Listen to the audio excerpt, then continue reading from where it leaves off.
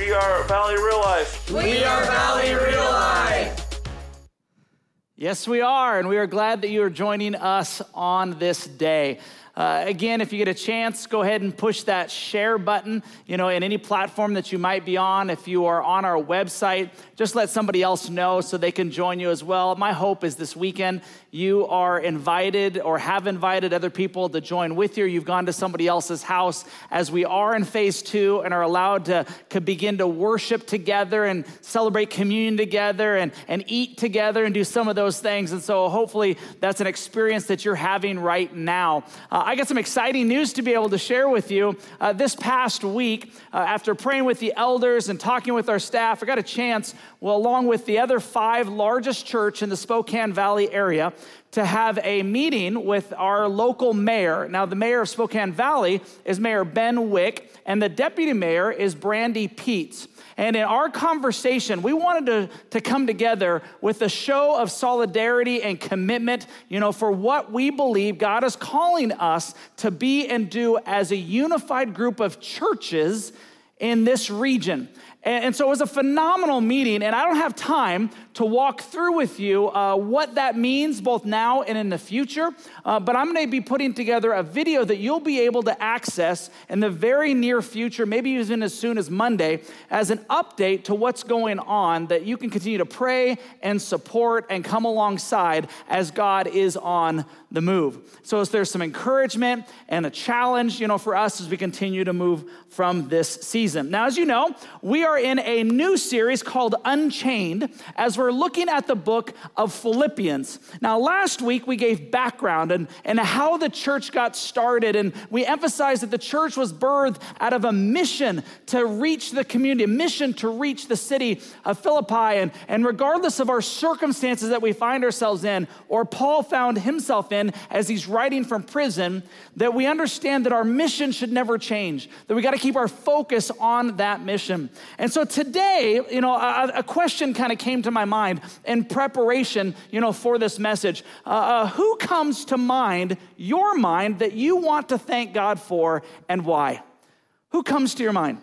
And so I want you to do that, right now. I'm going to do that with, let's have Dave. Dave, run on up here. Dave Christensen, come on up. You guys do it. You got 15 seconds. Who comes to mind that you want to thank God for and why? So we're going to do that right now. We're going to whisper.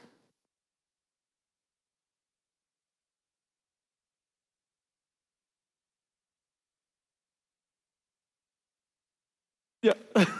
Hey, in case you saw that, we were definitely 6 feet, apart. Want to make sure we're following, all the rules. Both of us are thankful, for our wives. Really thankful, for our wives coming alongside us and walking this journey, in our lives. In this season of a lack of physical face-to-face connection, it really does make me think of and thank God for so many people. And as you thanked God and expressed that either out loud or to people who are sitting around you, why? Why do you thank God for them? What is it about that person, that brings such encouragement, hope, meaning, purpose, whatever it may be in your life? I can tell you that I was challenged, in that question because I realized there was a conviction of my heart. How little do I take time to do that to God? How little do I say, God, thank you for these people in my life? And by name, and then how little do I really take time to say what's best for them that I can actually pray for? And my hope is with the time that we have left, that we will walk away from this encounter and this experience encouraged and motivated to that be a more regular rhythm in our real lives. As I mentioned before, Paul is writing from house arrest, and he's staying focused, regardless of his circumstances. Even though his freedom has been taken from him, he still is finding ways to express thanksgiving and then prayer for the people in Philippi. He could have spent his entire time writing about how this is wrong or where is God or why me, but he chose to bring encouragement and actually a sense of joy to those in which he was writing to. You know what? I hope that you're going to experience that as well. In Philippians chapter 1, this is actually what he writes. He says, every time I think of you, I give thanks to my God. Whenever I pray, I make my requests for all of you with joy, For you have been my partners in spreading the good news about Christ from the time that you first heard it until now. So what I want to do is I want to personalize, because these words resonate so deeply within my heart and in my mind during this season, that I want to express the same words, because believe it or not, I'm not good at writing. And so reading this from Paul, I want to say this over you as well. And so I thank God for your partnership in living and sharing the good news of Jesus Christ. Now, that word partnership is an interesting word in the Greek, because it's a word that some of you who study the Bible would know as koinonia. But in this instance, it's translated as partnership, where usually we see it translated as fellowship. But that Greek word understands that the fellowship has to do with a mission or purpose together, that it's not just about me, it's about we in deep abiding relationship doing something great for one another, or in this case, great for the glory of God. I started thinking about the 5 love languages, right? Many of you know physical touch, acts of service, gifts, quality time, and words of affirmation. Now, mine is gifts and acts of service. And so when I'm partnering with someone and accomplishing anything, but especially something for the kingdom, I know that my love for them goes to a whole other level. And I can tell that Paul is feeling the same way. See, there are so many of you that especially during this season, you have been partners with VRL in the good news of Jesus Christ. I first think of my wife and our partnership. Now, there have been moments and times that we have had, what do we call it? Intense moments of fellowship. You know, in our house, we don't fight. We just call them intense moments of fellowship. But in that, we have remained true and committed to one another because of our commitment to Christ. And I just want to tell my wife publicly, thank you. Thank you for your partnership in the ministry of the good news of Jesus Christ. I think of our elders during the season and the partnership and deep commitment that they have to Jesus and to you. And I want to say thank you. I think of our executive team, Allison and Jay, and our staff who are so tirelessly committed to praying, coming alongside, especially during this season. And I want to say thank you for your partnership. I think about so many of you who are volunteered, who've given financially, who lead small groups or ministries at CR or youth or women's or kids or men or rooted. And many of you are partnering together in other ways for the sake of the gospel, the sake of the good news of Jesus Christ. And for that, I want to say thank you. In fact, I want to get even more specific. A few of our staff members just threw out some names of people who, in spite of these circumstances, were just like Paul, willing to step up, and we want to publicly say, thank you for your partnership. Think about Jerry Michael, I thank God for you, Jerry, as you work alongside and be a huge advocate for the school and the community in Otis. For Cindy McCauley, I thank you for the partnership that you have. And as you've been, as Holland would say, who's our campus pastor in Otis, a soldier when it comes to anything to do with the food bank and meeting other people's needs as they come up. Or Jeff Dunham, I just thank God that you have been so consistent and dedicated in our youth ministry, especially those Zoom calls with teenagers, so hard to do. You consistently go above and beyond. Thank you for your partnership. Or Noah Gray, you've been one of our high school students, and you've played so many roles that have been needed, especially on Wednesday nights in the youth program. Or how about Keith and Lana Swenson? I thank God for you being willing to play any role, whatever the need is, in helping the people at Freeman. Or Matthew and Karen Morrison, that you partnered deeply with our campus pastor, Brad Pesnell. And he says in his own words, he doesn't know where he would be in his oversight of Freeman without your partnership in the good news. Or Tom Pope, I thank you for your, especially during this season, you played such a huge role in all of the technical needs to get online services up and running, rooted celebrations, and the support in student ministry. Or Bud Lindsay, you've been heading up our food bank here at Barker, where you have helped us to serve over 2,000 families in these last number of weeks. Or Tim Paul Dean has been a key to our recovery online ministry for the past 2 months. I thank God that you continue to selflessly give of your time and talents to see others find restoration and to find healing. Speaking of online, I just want to thank Hannah and Scott, who've worked tirelessly on our website and social media communication. See, you are the church.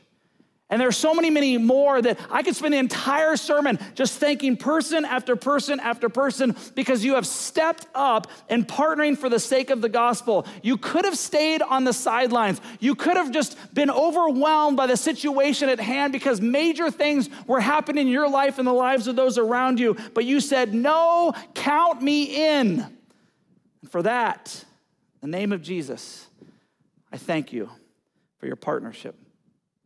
Then Paul says these words and this encouragement, Philippians 1:6, and I am certain that God who began the good work within you will continue his work until it is finally finished on the day when Christ Jesus returns. See, not only do I thank God for your partnership, but I thank God for his continual work in all of us. God never gives up on us. Isn't that good news? I mean, the days especially that I fall so short, that I find myself grumbling and complaining and being about me, I realize that God has not given up on me, that he wants to still do a work in me first, and then he wants to do a work through me. And that takes off so much pressure to understand that there's a part that I play. In fact, Hester reminded us of this part. The one thing that is most important, the one thing that we need to do is spend time abiding, connecting, going deeper with Jesus. And when we do, he does his work and he'll continue to do his work in us. Our part is continue to abide and connect with him. His part is to do the work, to carry it on to completion until the day that you and I meet Jesus face to face. I thank God for his continual work in us. Then Paul writes these words in verse 7 and 8. So it is right that I should feel as I do about all of you, for you have a special place in my heart. You share with me the special favor of God, both in my imprisonment and in defending and confirming the truth of the good news. God knows how much I love you and long for you with the tender compassion of Christ Jesus. See, I thank God for the love that we have for one another. This, I believe, for those of you who are not associated or in the physical vicinity of Valley Real Life and have not gotten to know us, I think this is one of the hallmarks that Jesus would say that he's proud of us for. You love well, Valley Real Life, and I thank God for that. And I understand, as much as anybody here, of Paul's longing to be with people. It warmed my heart. I cannot tell you how much it meant to me and the emotion that came up inside of me as last Sunday, driving in to be able to do our first drive-in service. And whether anybody was going to show up or not, I was just moved by coming back on the campus, knowing that for a few, I would be able to connect with a few, I'd be able to see once again and have a conversation. And you blew me away. Over 500 people showed up.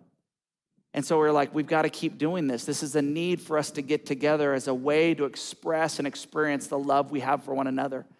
And so this next week, June 7th, we're going to be doing the same thing. And then again, 2 weeks later, after that, we're going to do it on Father's Day. And what we're doing, we're calling those experience, those drive-ins, we're calling grads and dads. Grads and dads. We want to celebrate those who've graduated high school. And if you've not been made aware of opportunities to do that, check us out online and lean into our high school pastor, Tyler, who'd love to talk to you about how we can honor you during this season of transition. And then dads, a few weeks later, Father's Day, we're going to have a fun time together celebrating what God is doing through your life. We need these times of celebration. We need these times of thankfulness and connection to him. And then he writes these words in verses 9 and 10. I pray that your love will overflow more and more and that you will keep on growing in the knowledge and understanding. For I want you to understand what really matters so that you may live pure and blameless lives until the day of Christ's return. You see, what Paul has done is he has shifted from saying, I want to thank God for you under these three areas. And now he says, now after thanking God, here are some things out of my love and my deep care for you. There are some things I want to pray for you. Or there are things I want to pray over you. There's some things I want to challenge you as I pray to God for these things. And you notice the first thing that he said that I want to say to you is I pray for the love that we have for God and each other to continue to grow. That it would continue to grow. See that word love? It's in there in the Greek, it's agape. It means unconditional and sacrificial. Remember, Jesus said the true mark of followers of Jesus Christ is not by your church attendance, although that's important. It's not by all the acts of service, although that's important. It's not by all the things that you think set you right before God, although many of those things are important to help you become more like Jesus. But what he says is the mark of you being my follower. How does the world know that you're a disciple of Jesus Christ? It's going to be proof. The evidence is going to be exhibited by our love for one another. And so I pray that that would just continue to grow in this season. Through these check-ins, these drive-bys, this phone calling, the praying, the supporting, whatever it may be. So that when, not if, irritation or that I'm done, kind of nature in this environment, that we press into the love that we have for God and for each other all the more. Secondly, I pray for our growing understanding of God. That we'd grow more in our understanding of him and our knowledge of who he is. See, knowledge, as Paul writes, means it's personally experienced. It's not to know about something, but to actually have to specific relational engagement. It's gained from personal experience. Understanding is the ability to apply that knowledge, gained in personal experience, to the practical details of our lives. And as a result, Paul says, of our personal knowledge and connection to God and our understanding where we're bringing it in and living it in our lives, the result becomes we will lead pure and blameless lives for him. One of my favorite preachers of old was a guy that my dad introduced me to. His name is John Stott. And in this section, he has this phrase that captures my mind and my heart. He says, our love grows soft if it is not strengthened by truth, and our truth grows hard if it is not softened by love. We need to have knowledge. We need to have understanding. And then Paul finishes with this in verse 11. May you always be filled with the fruit of your salvation, the righteous character produced in your life by Jesus Christ, for this will bring much glory and praise to God. And so I pray for our connection to Jesus so that it will bear fruit in and through us, not for our gain, but for his glory. Now, there's two primary kinds of fruit we see in the Bible. One is a fruit that happens when God uses you to bring others to faith, but that's not what he's talking about here. He's talking about the fruit of character, the fruit of righteousness, which is right standing before God that we can't do on our own. And this is what happens when we abide in him, that this fruit begins to come to fruition in our lives. Galatians 5:22 and 23 tells us what this fruit is that can only come from him, but the Holy Spirit produces this kind of fruit in our lives: love, joy, peace, patience, kindness, goodness, faithfulness, gentleness, and self-control. How often that affects us. See, our work is to till the soil. Our work is to help to provide water, maybe even to place it ourselves into the sunshine that God wants to give us in our lives. But only he can produce the fruit. Only he can do it as we go deeper and we have our roots go deeper in him. So we pray for our love for God and each other, our knowledge and our understanding to grow. That's what I pray for you, and that's what I pray for me. Thank God for you. And I pray for you. And I hope that you would do the same for those other people in your life that you love just as dearly as Paul loved the church in Philippi and as I love you. So your next step. Who can you thank God for and pray for today, this week, and in their commitment to love and partner with you for God's glory? My prayer is that you would be encouraged on this day. Let's pray. Father, thank you so much for your love, for your care.